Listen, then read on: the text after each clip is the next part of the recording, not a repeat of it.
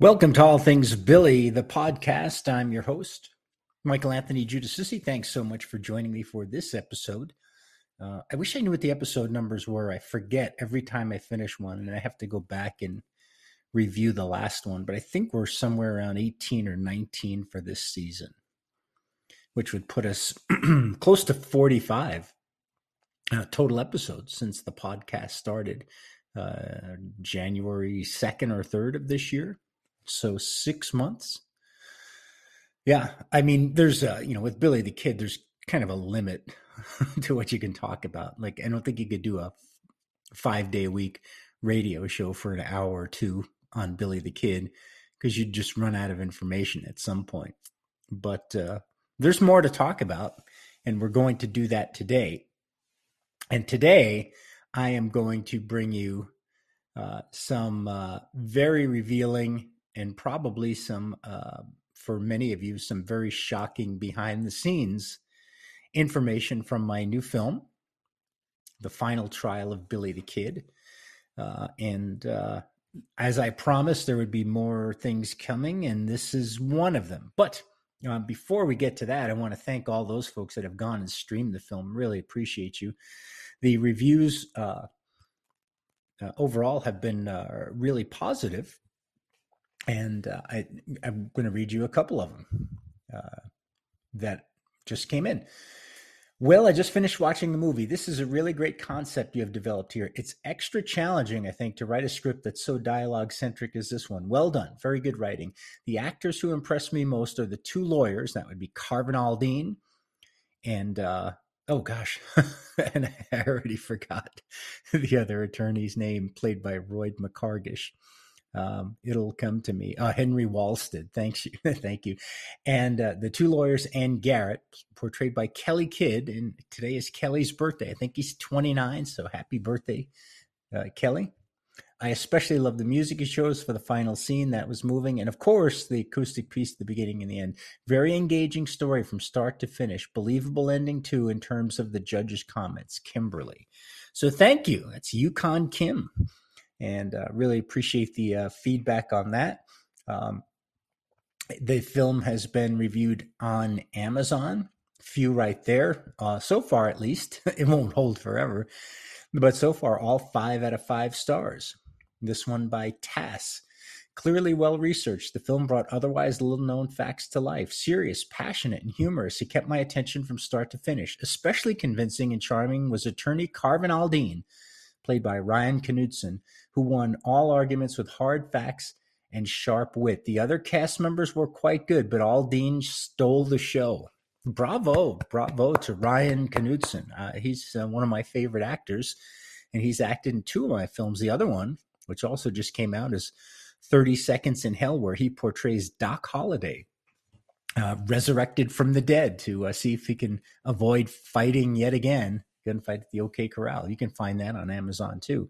Here's one from Karen Lynch. I really felt like I was in the courtroom. The scenes were intense at times. I learned new info about Pat Garrett and Billy. The actors were great.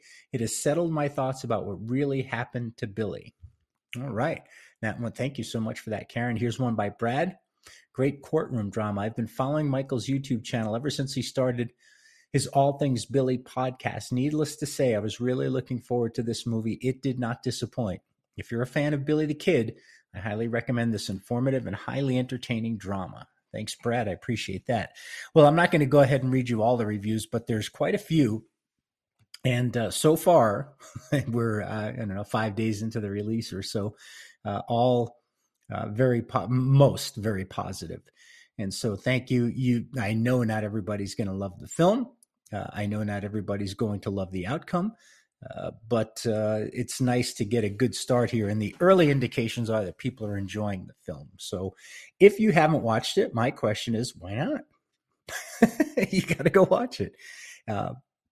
It's an hour and 22 minutes. So, by the time you get your popcorn, settle in, and take a break for the restroom, you got an hour and a half of your life to be entertained and learn something maybe as well. So all you need to do, go to Amazon.com, search for The Final Trial of Billy the Kid. You can rent or buy it right now. If you're worldwide, outside of the US, ultimately Amazon will be distributing to 130 countries or so, but not yet. And I don't know when. So go to vimeo.com, Vimeo, and you can watch it anywhere in the world. You can rent or purchase the film. And I will greatly appreciate it. Love to hear your feedback, whether you agree, disagree, love it, hate it. Still good things to hear. So please go ahead and do that. Now, when we come back, I'm going to take you from the initial genesis of the film all the way through the film that you have seen, many of you have seen on your screen. And I'm going to tell you an important reason, a very eye-opening reason, maybe shocking to some of you, reason why you didn't see a real trial recorded with real people, not actors. For the first time anywhere, the truth will be revealed, and that'll all be coming up after this. We are back on All Things Billy. Thank you so much for joining me. Hey, if you're listening on Anchor, Spotify, Apple Podcasts, whatever it may be, you can subscribe, no cost to do that. And then every time there's a new episode, sometimes they're a day apart, sometimes a week apart, the podcast will automatically be downloaded and you'll get a notification. And that just how to do that depends on your podcast provider. The vast majority of people listen on YouTube, where we post every episode. And I thank you for doing that. The subscriber base has been growing, closing in on 900 now. So thank you all. I really, really appreciate you. And most people are, even when they're not in agreement with what I'm saying, are pretty nice. Some people, they're not that nice, but that's what you get when you're in the public eye. Okay. So I knew this was coming. I knew this would happen. I didn't intend for it to happen, but I knew it would. And I was waiting for it to happen so that I could do this specific podcast. I've gotten a handful of messages, emails, kind of back channel communication about the film that said, I thought we were going to see a real trial with real detectives, real historians, real authors, and you were just going to film this real trial and then show it to us, much like you would, see. Although I didn't watch the Johnny Depp and Amber Heard thing, like you were going to see a real trial with people and et cetera, et cetera. And why didn't we get that? And today, I'm going to reveal to you why you did not get that. But first, I'm going to take you back to 2019. I think. Yeah, 2019. Maybe 2018, December, the world premiere of In Their Own Words, Billy the Kid in the Lincoln County War in Fort Sumner, New Mexico. And that is my first film. By the way, if you want, you can watch that film now for free on Xumo, xumo.tv. If you go to my webpage, mankindpro.com, the links are right there. You click on the Xumo link next to the trailer, and it'll take you right there. You can watch it for free. And it's actually doing really, really well on that channel. Although the film has certainly got its technical challenges, and I get all that. I understand. Okay. So we were at the premiere of the film. We premiered it for the cast and crew. We had a number of people from Fort Sumner come down. That was the first time anywhere that people had seen it. And in attendance were Kelly Kidd, who portrayed Pat Garrett in that film, and Daniel Cruz, who portrayed Billy the Kid. There were certainly other cast members, but those two gentlemen I pulled aside at the end of it. And as you know, other people were signing autographs and talking. I said, hey, guys, I got to ask you a question. I got this idea. And the idea is that we would hold a trial to figure out what happened to Billy. And that's as far as I got. And Kelly Kidd said, I'm in. And I said, well, I didn't even tell you what it is. And he goes, no, I know where you're going. I'm in. And Daniel Cruz looked at Kelly and thought, okay, well, can I at least hear what he's talking about before I commit? And I told him, I said, I'd like to hold a trial, and I'm not exactly sure how it would work, but you guys would portray Pat Garrett and Billy the Kid. Somebody would portray Brushy Bill, John Miller, maybe some other, eyewitnesses to history.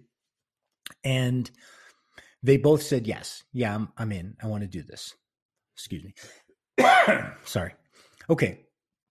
And that was as far as the conversation went at that time.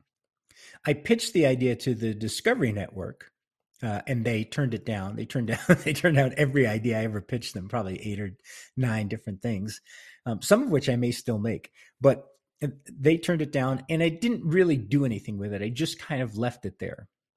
But my initial concept of how this thing would work was that I wanted these actors to be able to portray the real people that would be involved in this decision. What happened to Billy the Kid? Did Garrett kill him? Did Brushy get away?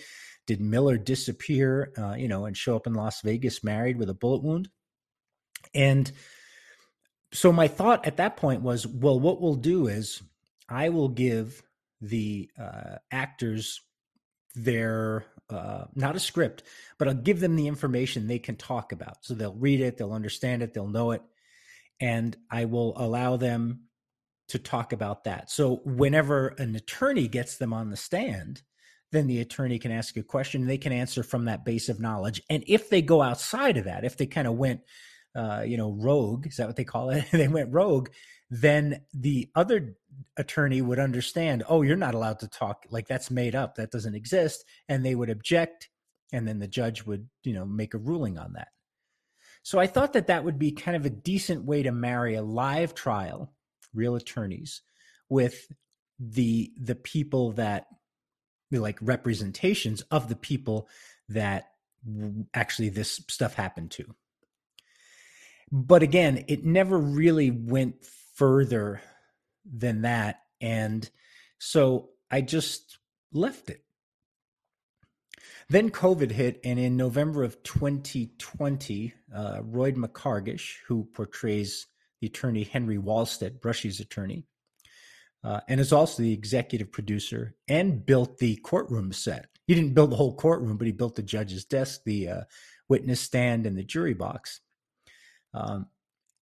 He, myself, and Carrie Brooks, who's the cinematographer, got in my truck I think it was a Saturday or maybe a Friday night, and we hit the road and started interviewing people for a documentary that I intended to call Digging Billy. And I've talked a lot about this.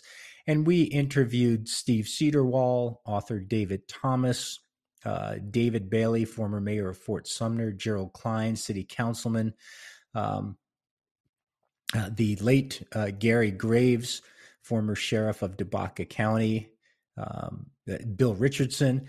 And so the documentary was taking shape, and it had all these interviews, which I still have. Some of you may have seen some small pieces here on the channel. And as I look at this stuff, like I'm not a guy, hey, this is the way I am, so I'm not going to apologize. But I'm not a guy that likes to have a meticulous plan down to the last detail and go, we're going to do this, and then we're going to spend 7 seconds on this and do the other thing. And I think in a documentary, you've got to find the story along the way. And as we got into it, I thought, okay, well, this might be a decent documentary, but I don't know that it's going to break any new ground. And I don't know that it's going to be visually all that appealing or exciting or whatever. And so I wonder what I could do to make it more engaging rather than, a few pictures with the Ken Burns effect where the camera seems to move along the still photo and then cut back to interviews and have the deep voiced announcer voicing over the most important parts of the film. So that's when this idea of the trial came back to me. And that's when I thought, well, if we film this trial, I could cut these bits up and put them into the documentary at the points where it would make sense. So somebody's talking about uh, Garrett going to Fort Sumner that night, right? The night of July 14th, and hiding out in the peach orchard. Well, then you'd cut to the stand of Pat Garrett testifying that he and Poe and McKinney, rode into Fort Sumner after receiving an anonymous tip from somebody at the Wilcox Brazil Ranch or whatever it might be. And so from that standpoint, you'd have the interviews of the real people talking about real events, and then you'd have this recreation of their testimony. And that's the way a number of these historical documentaries are done. And so I thought, okay, I think that's better. I like that idea. So I started thinking about it, and then I talked to Royd McCargish, and I said, this trial thing, kind of unto itself, would be really fascinating if it were a real trial. And it was over a year ago that I think it was, yeah, it definitely was, that I came here on YouTube in one of these videos and said, hey, we can solve this thing. We can take whatever remaining evidence is out there and we can put it in front of, a judge and attorneys, and we could figure this out. There certainly have been cases solved with less. And that video really got a lot of feedback and a lot of views, but it really sparked the interest of a lot of people, good and bad. People that said I was an idiot, people that said that other people were idiots. And in that moment, I thought, well, wait a minute. Let's figure out a way to have a real trial. And it might be part of the documentary, but probably be something totally separate. And let's figure out how to make that and release it. And so that's where the genesis for the final trial of Billy the Kid started. There are, as you can imagine, it's well over a year before you make the film and you finally get it released and people can watch it. And there were a number of hurdles, but not the ones that I expected. The hurdles that I expected never really appeared, and the ones I didn't smacked me right in the face. And I'm going to tell you about those after this.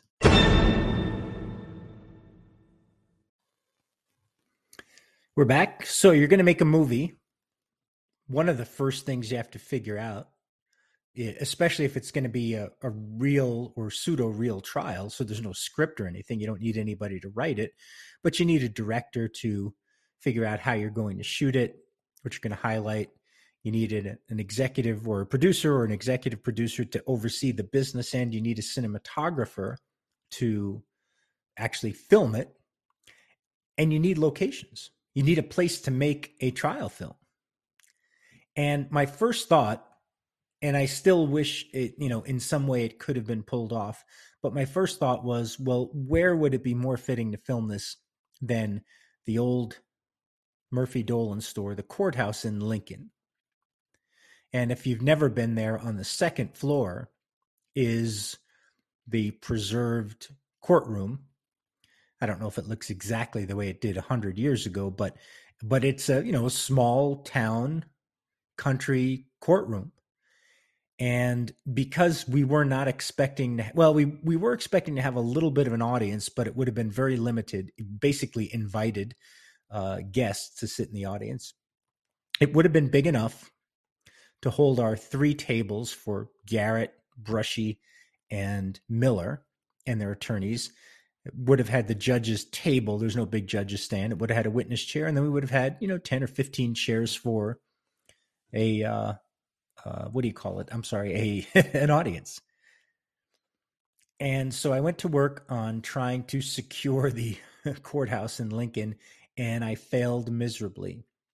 Now, there were changes of personnel down there, some people in charge, some people temporarily in charge, some people that returned emails and some people that ignored them. It was kind of a nightmare working with the state. I think this film would have been better served had it been made there, but it took 6 months to finally get an answer. Well, not even to get an answer, to finally get somebody that said, okay, here are the things you have to do, and here's what it will cost. And the costs were ridiculously astronomical. And you can only film in Lincoln. People often ask, well, how come, they never made a Billy the Kid movie in Lincoln? And we've talked about this before. You can only film on days when the monument is closed, and that's Tuesday and Wednesday. And if not, you can only film during hours the monument is closed. So it's open from 8 to 5. So you can't film all day. You can start dressing the set at night. If you got to cover the street up with dirt to make it look old, you got to bring in dump trucks of dirt, and then you film overnight. So there's no daytime scenes, and then you got to have it all cleaned up by the next morning. So it's virtually impossible. Now I know people say, well, money makes anything possible. Probably so. I mean, if you had $1 million or 2 million or whatever number of $1 million, the state would reroute traffic on 70 to the south and have you come out through Ruidoso. But I don't think people would be very happy, and I think it would cost a ton. We certainly didn't have that kind of money. So the two-pronged problem with filming in Lincoln was, first, it was ridiculously expensive. It was thousands and thousands of dollars for a 2-day permit, for a damage and deposit fee, to pay a monument employee some ridiculous hourly rate, that they would never earn otherwise, but we would have to pay them just so they could be present there. A cleaning and damage, non-refundable cleaning and damage deposit. Like, it was so insane. I just laughed it off and deleted the email. Like, there's no way that a small indie film would be able to afford that. But it took 6 months to get there. And that was just hugely frustrating.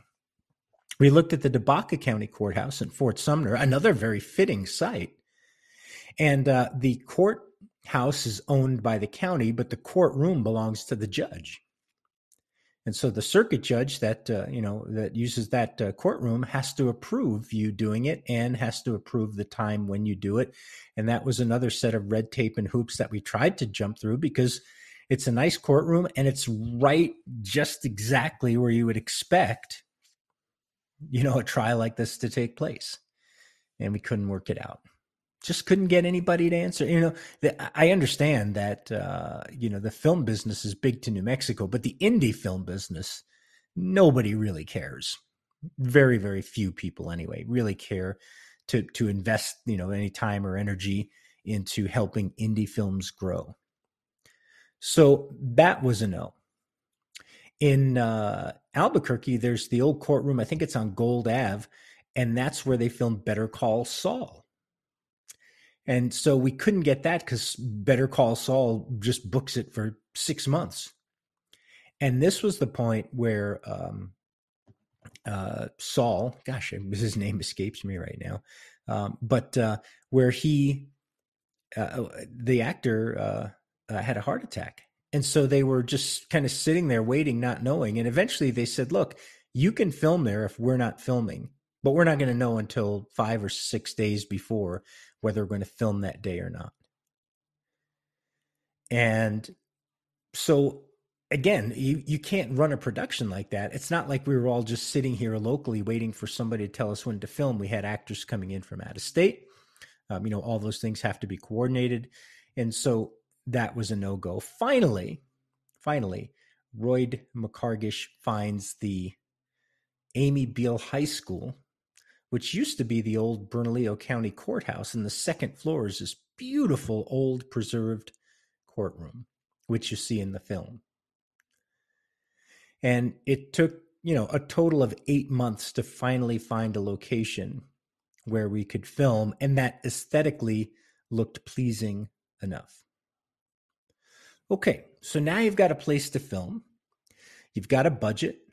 Now you start this idea of, hey, we're going to put this thing together. And the concept I came up with, I thought would have worked wonderfully. And here was the concept. I wrote to the New Mexico Bar Association and I said, hey, I'm doing this film. It's, based on New Mexico history. Can you direct me to any attorneys that might even have any sort of interest in this kind of thing? is there any way to get in touch with them? Like, how would I even figure that out? I got an email back within an hour, and it was from someone at the bar association that said, we have a historical committee in the New Mexico bar. In other words, we have attorneys that are part of this committee, this group of attorneys that look at study historical events in the state. And I can think of, and they named two or three people right off the bat that would probably love to do this, and they copied them all in. Essentially, within a week, I had three attorneys on board that had volunteered their time, no pay, to try this case. One attorney for Pat Garrett, one attorney for Brushy Bill, one attorney for John Miller. Then the attorneys, as we communicated via email, they said, hey, what you really want to do here is you want to find a retired judge, because that's somebody that's going to be able to, free themselves up to do this. But you want a federal judge, right? Because this is New Mexico history, but it's also Texas history with Hico, Texas. And it's also Arizona history with John Miller, who, died and is buried in Prescott. And so you want a federal judge to have that broader view of the law and how it would apply in this case. And then they said, do you want a jury trial? And that's really problematic. You have to understand that this was in the middle of COVID, not just the conception and the pre-production on the film, but the actual filming was September of 2021, still in the middle of COVID, some lockdowns, vaccine mandates, etc. And we followed all those protocols on set. So the problem when you get too many people, you get 12 jurors in there, is that you can't film this. Maybe you could in one day. I can't see how you could have. But you have a continuity issue if a juror is sick. Or if you have 12 jurors and two alternates, and three jurors test positive for COVID on set before they're even allowed to walk into the building. Now you only have 11 jurors. Now what do you do? And so you really want to, as best you can, manage your risk and your exposure there. And so I said, well, could this be a trial by judge? In other words, the evidence presented in front of the judge and the judge make the determination. And they said, sure, that would still legally be a viable strategy. All right. So I got the lead on two federal judges and started the process of reaching out to them. I had three attorneys that seemed really, really interested in doing this. Like, they thought it would be really exciting to be able to try it, kind of entertaining, and would allow them to go, deeply into clearly a story that to this day people believe is unsolved. So I was feeling pretty good about myself. And then I talked to one of the attorneys. I should stop and back up here for a second. If you want names of people, the people that were agreeable, maybe the people that weren't, if you want me to start throwing people under the bus and slander them in public, if you've got to know who they are, I'm not doing that. I thought about doing that. And then I thought, you know what? I don't really need that drama in my life. I'm going to tell you what happened. Some of the people, you'll probably figure out who they are, and you can talk to them and let them answer for you. Some of the people you won't know. And if you don't believe anything I say, then what can I tell you? But what I'm telling you is I'm telling you the absolute truth of exactly what happened during the conception of this film, but I'm not going to throw a bunch of people under the bus. That'll be up to you to do. And some of you will probably do that gleefully, but it won't be me. So one of the attorneys gave me the lead on the judges. We started having that. And they said, okay, well, who's going to be who are we going to represent and who are going to be the witnesses? And that's where this thing got really deep and became really interesting in a very, very short period of time. And when I come back, I'm going to tell you all about it on All Things Billy.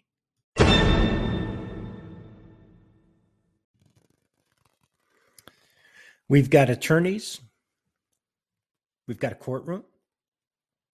We're narrowing our focus on a retired federal judge to hear the case. Now, we need some witnesses. And what I ultimately decided upon is that each attorney would have a, let's call him a researcher / expert witness. And for the people that have written to me about this, this is what you wanted. You wanted an expert in the story of Brushy Bill, an expert in the story of John Miller, an expert in Pat Garrett's story. And you wanted to give them the time to do the research, to dig up whatever, and it had to be legitimate evidence, by the way, whatever legitimate evidence that they could, and present it via they would examine their expert witness on the stand. But the other attorneys would cross-examine the expert witness on the stand. So that's way, way different than you just getting to sit up there and say, well, here's what happened. Here's this piece of evidence. Here's, what my guy did and said, and here's why it's true. And then, step down and go, thank you very much. No, now you had skilled, practicing, real world attorneys picking your story and your evidence apart under cross-examination. That's way, way different. So the first story I wanted to tackle was that of Pat Garrett. And who could sit in the chair? That's the term I always use. Who could sit in the chair and tell Pat Garrett's story and produce tangible, real world evidence that could be accepted by a court of law? And you got to understand that we're way, way removed from these events of July 14th, 1881. There is evidence that exists, but there's not that much of it, contrary to all the people who, insulted me online, or the one guy that said a trial like this would take months to present all the evidence. That's not even close to true. That's a silly assertion. But anyway, so who could sit in the chair that would do that?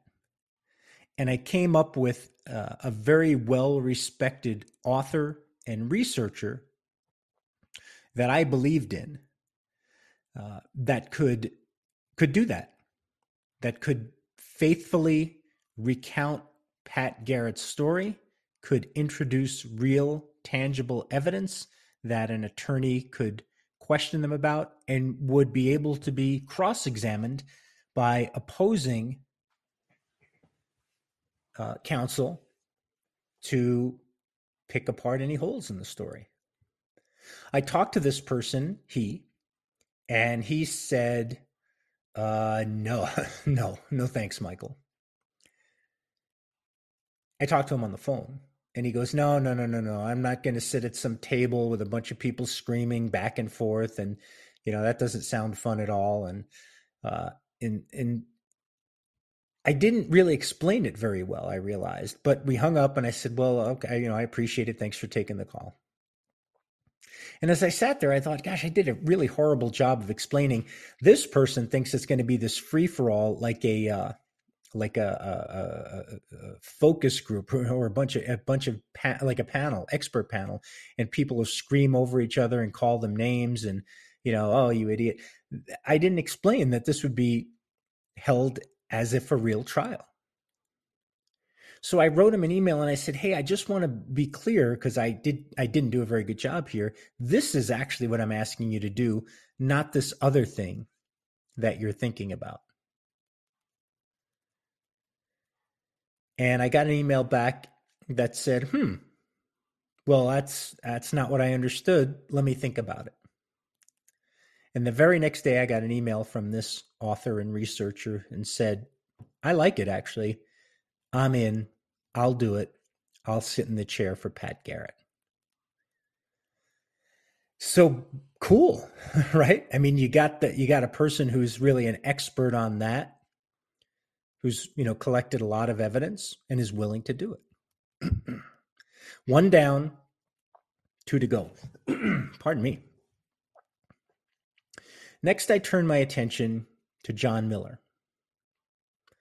And I know a couple people that I thought might be effective sitting in the John Miller chair and doing the research and digging up that evidence, or having already done it. I got in touch with the first one via email. And this is a person with impeccable credentials. I mean, unimpeachable credentials as a historian, an author, an expert researcher. And the immediate email I got back was no way, no chance. And there was a reason why. And it wasn't, I think it's a terrible idea. It just was a reason why, which I'm not going to give away because I'm not going to ruin the film for those that haven't seen it. But it was, Michael, here's why I won't do that. And it has nothing to do with you, has nothing to do with your idea. I think it's cool, but I'm not doing it. So that was my first swing and a miss, So up till then, I was batting 1,000, 1-for-1. So I approached another person that I thought would be able to do an admirable job in the John Miller chair. And I got a, if you can't find anybody else, if I'm available, and if it fits in, with my schedule, then I'll do it. So there was a pretty big question mark there as to, do I have somebody here or not? Like you can't just walk by Miller. A year, maybe 2 years ago, I think it was sometime last year, I put a poll in one of the Billy the Kid Facebook groups.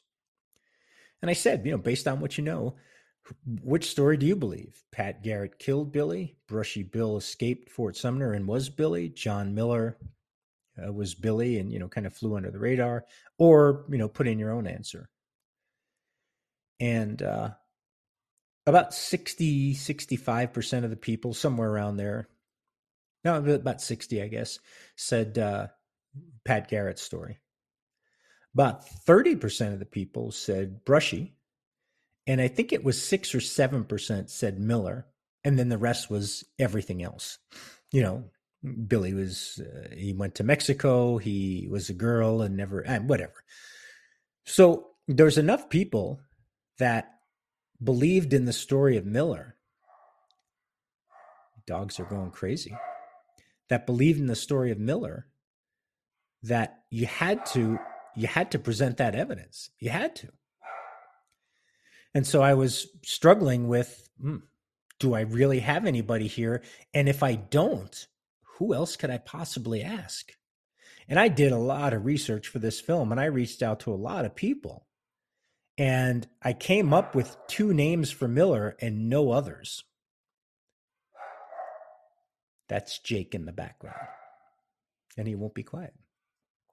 So if the first person says no chance, and the second person says maybe, but it has to fit all of, kind of my schedule, my criteria, and even then, I'm not sure I'll do it.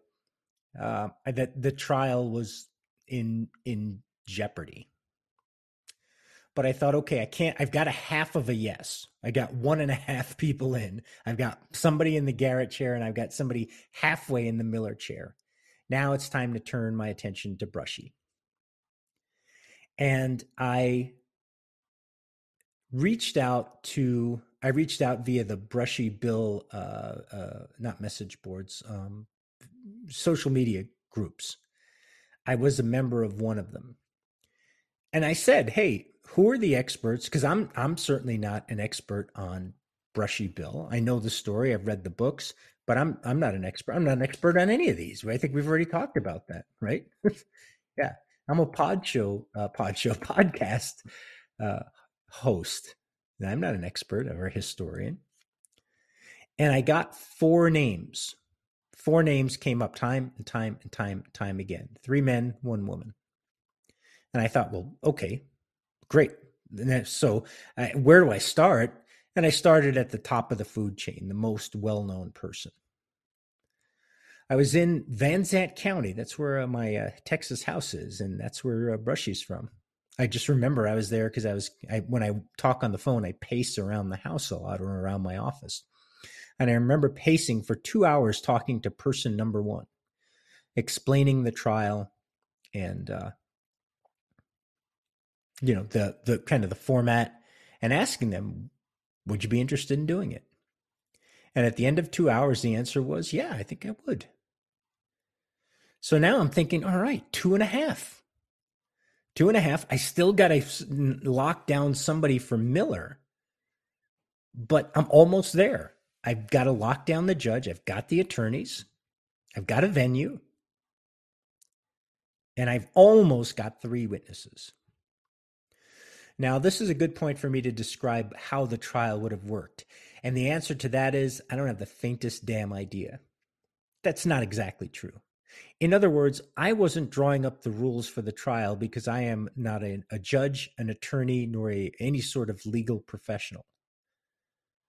So what I told everybody, the attorneys, the witnesses, is here's what's going to happen. Once we've got everybody on board, I'm going to put you all together on a Zoom call.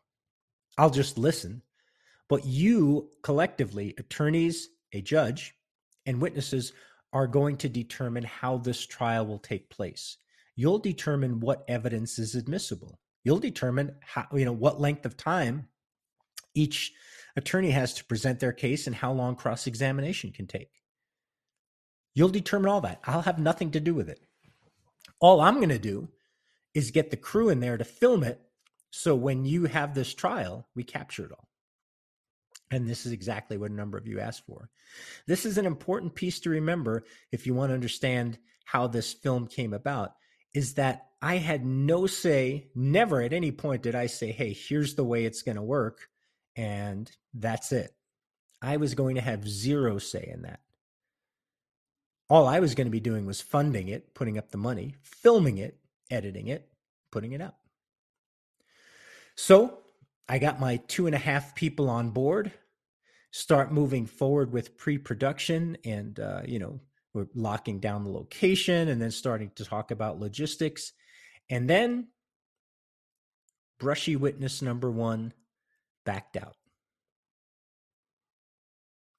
Kind of unheralded, sent me an email, which I still have, that essentially said, I'm out. Now, I'm not going to give you any reasons, and I'm not going to read you the email. But that was disconcerting, because that's the person that could have presented this story, Brushy's story and evidence. And 2 weeks after saying yes, he said no. Okay, so I get knocked back a peg. I'm at 1.5 people. So I go to number 2 on my Brushy list. And incidentally, I'm back in Texas. I'm not in Van Zant County yet, but I'm driving to Texas, and I'm close to Van Zant County. I was at Buc-ee's. If you have ever been to a Buc-ee's, it's like a redneck Target, but it's actually a gas station and convenience store. But the convenience store is as big as a Target, maybe as big as a Walmart. And they got every redneck hick thing in there you can imagine, plus really good food. It's kind of crazy. If you see a Buc-ee's and you haven't stopped, you owe it to yourself to stop and pick me up a trucker cap or something, because I always like to keep my bald head out of the sun. Okay? But I was driving to Buc-ee's to get gas, and now I've got Brushy Bill expert number 2, expert author historian number 2, and by the end of the 1.5 hour long conversation, and I'm on the receiving end of basically a dissertation about Brushy Bill. But that person says, yes, yes, just make sure you've read my book. So I order the book and I read it. A couple weeks later, get back in touch with that person and say, hey, I read it, ready to make a case. And at 2 weeks after saying yes, that person says, nah, I'm out. And I thought, you got to be kidding me. It was exactly the same time frame as the last one. 2 weeks later, nope, I'm out. So then I go, all right, what the hell's going on here? But I got two more brushy bill people. So I'm going to focus on them. The next one's a woman. I'm sitting in my house in Albuquerque one evening on a 2-hour conversation. The one thing about brushy bill people is they really like to talk. 2 hours of phone conversation about research, about the story, about other people, other researchers and etc. And this person says, yes, I'm in. Sounds like fun. And I think, okay, good. This is it. I mean, it can't happen 3 times in a row, can it? And then I got ghosted for 2 weeks. Not a peep, not a sound. And then in one spectacularly long Facebook Messenger message, well, guess what? I'm out. Strike 3. And it was 2 weeks later. It's always 2 weeks. So now I'm going, I'm not a conspiracy theorist, by the way. I'm really not. I don't believe in any of that nonsense. But I'm thinking there's something, somebody's working against me here. But I got one more name. And so I approached the last of the 4 brushy bill experts, the only people that could possibly sit in that witness chair in the world. And I go back and forth with number 4 for a little while. This is typed out, so it's not a long phone call finally. And brushy bill expert number 4 says, yep, sounds fun, I'm in.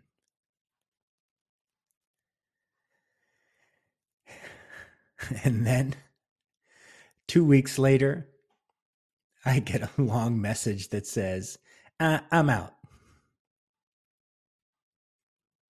I couldn't effing believe it.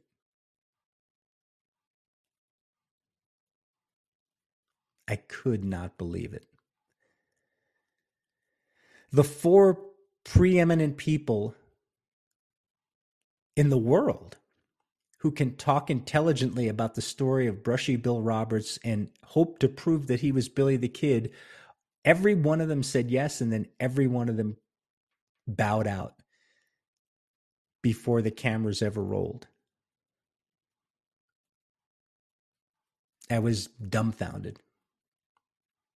I went back to my Brushy Bill attorney, who is, and again, I'm not giving you any names, but who is a preeminent, nationally known criminal defense attorney. I mean, this guy has tried some of the highest profile cases that you've ever heard about in this area of the world anyway.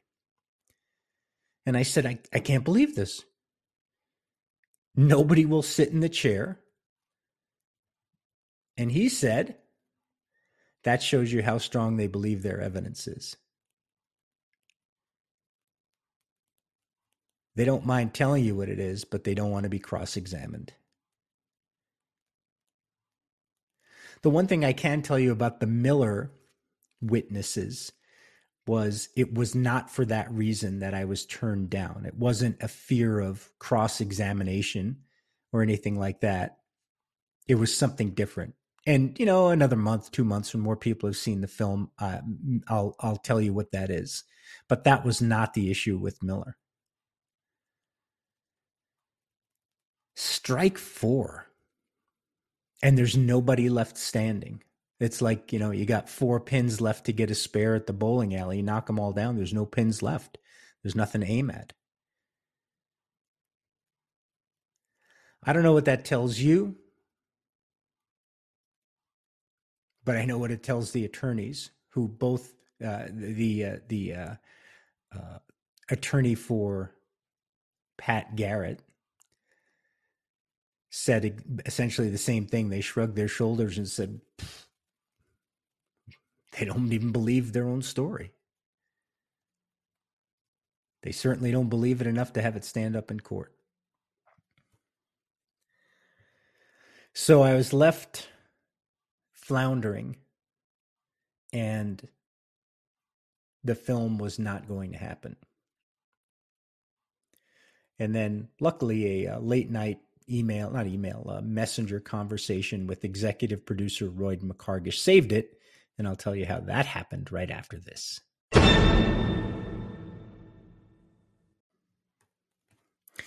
We're back talking about the behind the scenes final trial of Billy the Kid.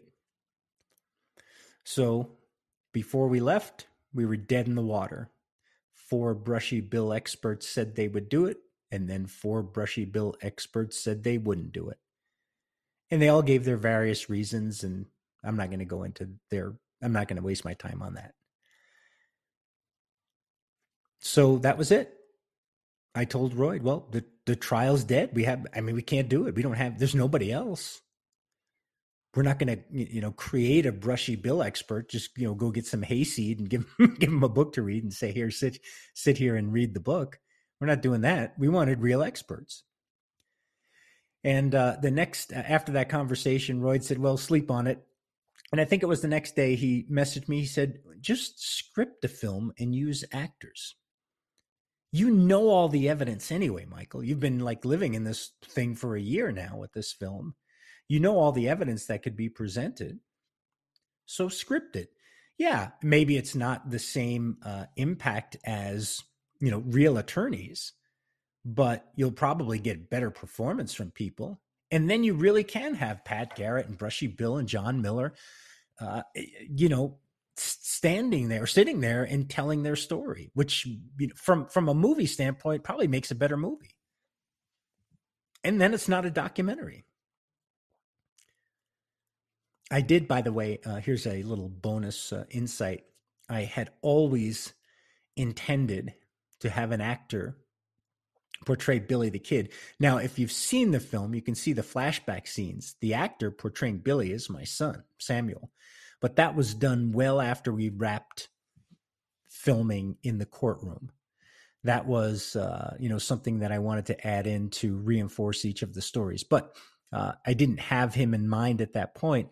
But I always had the intention of when the judge turns to the jury and says, have you reached a verdict? That before the jury foreperson, ably played by the lovely Kay Cherie Rappaport, before she could say anything, you'd see this pair of boots coming up those marble steps, like clunk, clunk, and you'd follow, dusty, dirty boots and the pants, and you'd see the Winchester hanging down, and the back door of the courtroom would open, and you'd just see from behind somebody say, so, would you all decide? And then you'd come around and see the face of Billy the Kid. But,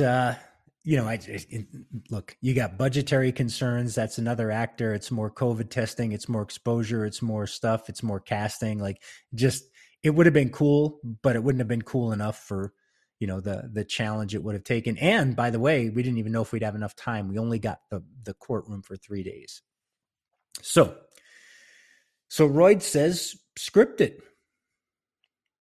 And then you can use those excerpts in the documentary exactly like you planned to. So I said, okay. And I got to work on writing the script for the final trial of Billy the Kid. And what I did was I started writing what I thought would be an abbreviated, here's 1 page of script equals 1 minute on film. That's just the way it works, always. And so I thought, okay, we'll write, 30 or 40 page script, and then that'll 30 or 40 minutes interspersed with, we've got hours of these interviews already. So should be pretty easy, to make this thing come to life that way. But I started writing the script and I just kept going. And then it was 60 pages. And then it was 70 pages. And then it was 75. And then it was 78. And there wasn't even a verdict in there yet. And all of a sudden, I went back to Royd and said, I think this thing's too long. And so he read it over and he goes, well, it's, it's a good story. I mean, it's a good script. Why would you not make the whole thing? And so that's the point we decided that this would be a film unto itself. And the documentary would, take a back seat and, it would become something else at some point else. And then I started casting. The very first person I reached out to was none other than Sheriff Pat Garrett, Kelly Kidd. And just like he'd done years before, before I even finished, he said, yeah, I'm in. I'm all the way in. And then we, continued casting, and we got just some great people. Royd had particularly wanted to act. Acting is his first passion. And so I offered him the role of Henry Walstead, attorney. Ryan Knudsen, who, as I said, portrayed Doc Holliday in my other new film, 30 Seconds in Hell, and did just a wonderful take on Doc. Really kind of lighthearted and funny, and but deadly serious when he needed to be. I wrote the part of this Southern lawyer, this fire and brimstone, pulpit pounding Southern lawyer, Carvin Aldine. I wrote it with his voice in my head. It's so helpful for me to know in advance who the actor is going to be, because I can write to what I know they sound like and their mannerisms, and I can almost see the film as I'm writing it. And so we cast Ryan as Carvin Aldine, and Brushy Bill was a challenge. It's tough finding somebody that's going to play a historical character believably that people don't really know. I mean, people know Brushy Bill, but there's no videos, no movies of him. There's no home recordings where you can listen to him talk and catch his mannerisms. Really, that had to come all from the actor.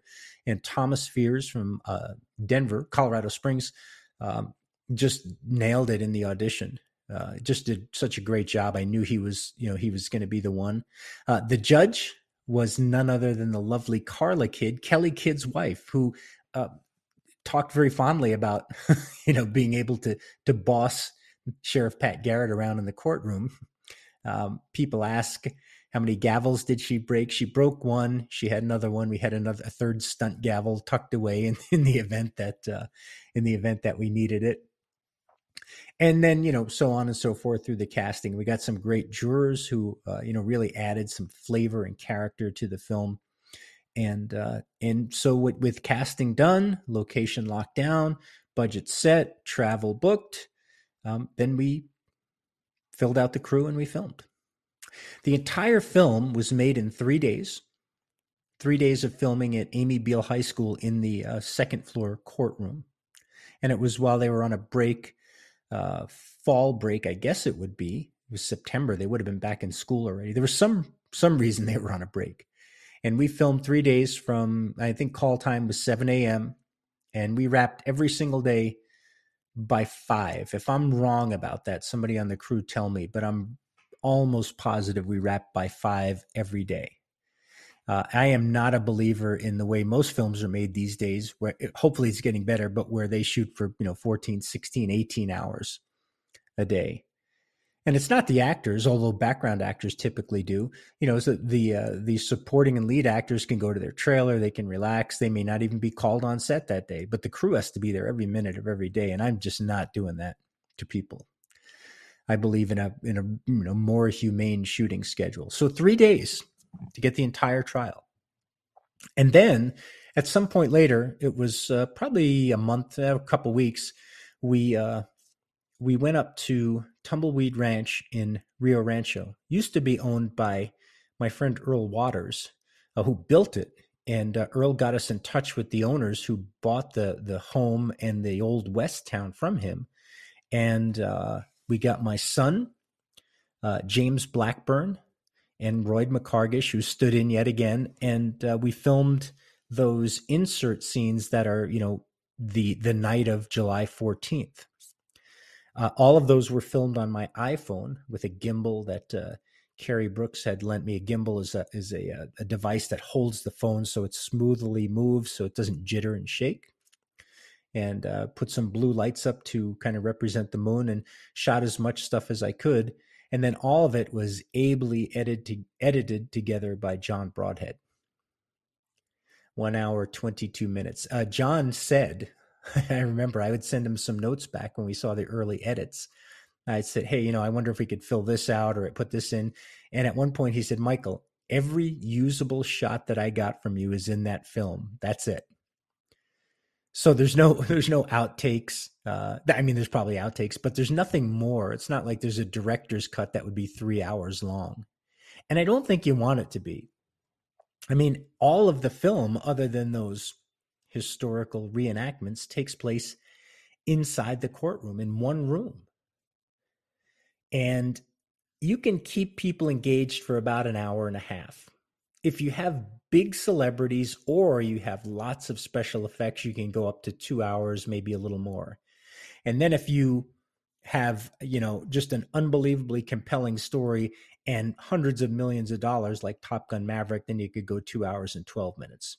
But to get people to sit still that long is pretty tough. And most indie films hit right around an hour and 30 minutes. 30 Seconds in Hell, I think, is an hour and 37 minutes. And to me, while I really enjoy the film, it plays a little long. I think 6 or 7 minutes less would have probably helped the film. So an hour and 22 minutes. And so this is where people say, oh, well, you didn't put this evidence in, and you didn't put that in, and you didn't do this. And well, this is a film, it's entertainment, and people have to want to watch it. There's not that many people that want to sit there, even Billy the Kid fans, and listen to 2 or 3 hours worth of boring. And then I went here, and here's this piece of paper that said I did this. Like, it's just unwatchable. And the one thing overall that we've gotten from all the early reviews are that people seem to really enjoy watching the film. Not just the historical part, but it's an enjoyable film. And I think it is. I really am very proud of it. So go watch it if you haven't. And so that then is the story of how the final trial of Billy the Kid came about. Or how the real trial of what happened to Billy the Kid did not come about. Because all 4 experts in the story of Brushy Bill Roberts, noted authors, historians, researchers, lecturers, people that are very happy to tell you about the life and times of Brushy Bill, every single one of them backed out of doing this film. Every single one. Be back after this.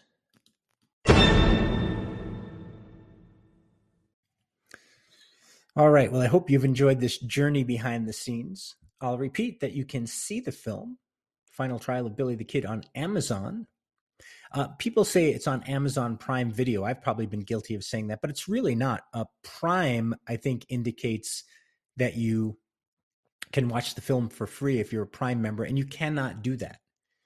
Amazon stopped taking almost all indie films for their free with Prime offering, and so they only allow them as a video on demand.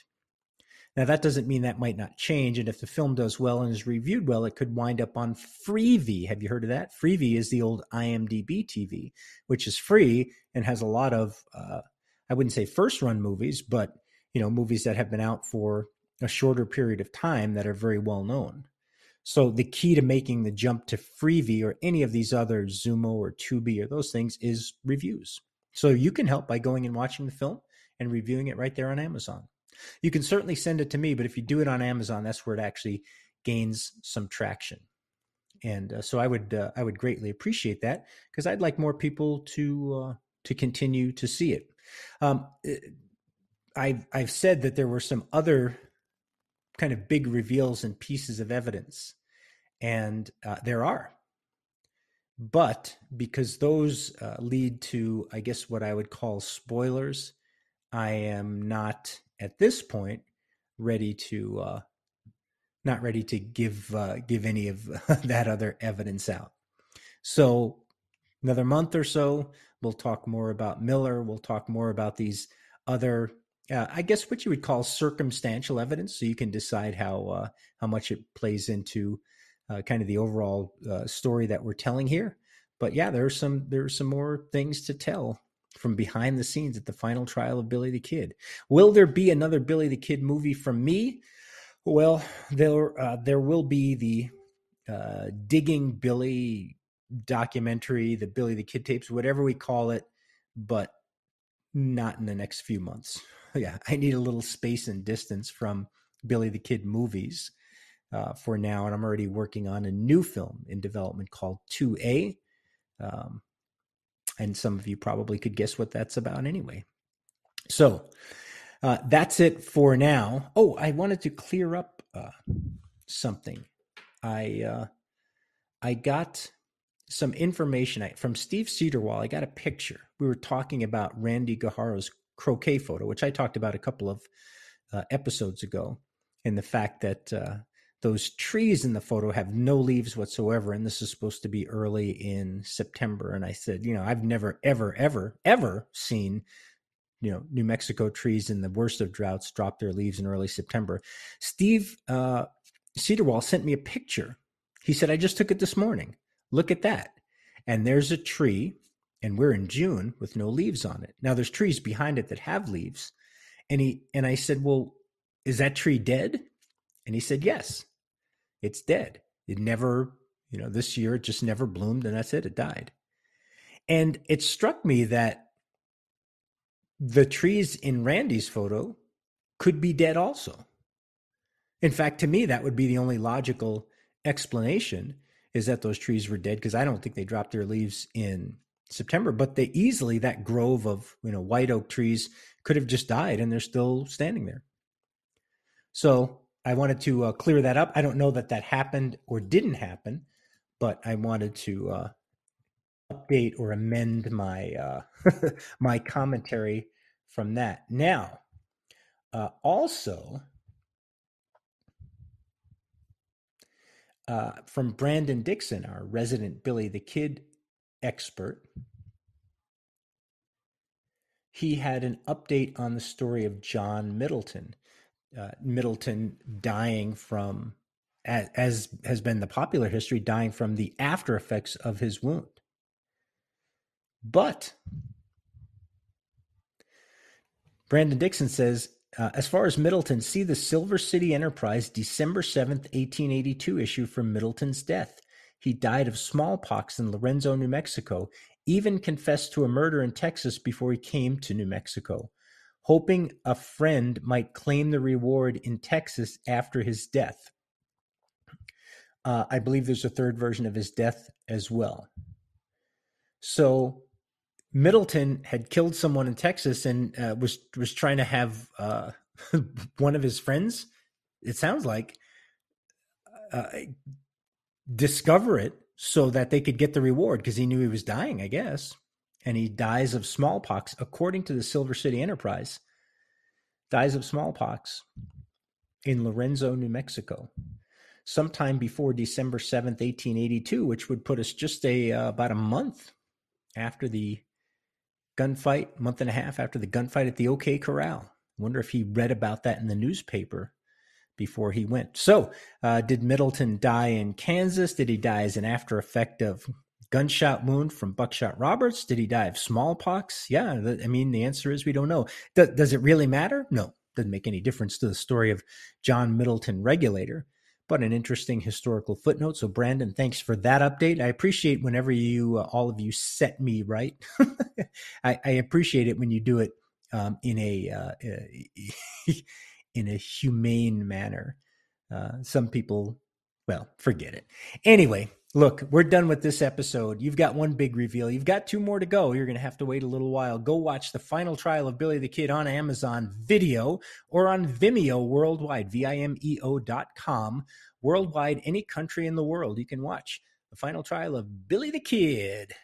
And you can decide for yourself, when the verdict is in, what it means. We'll catch you next time. Bye.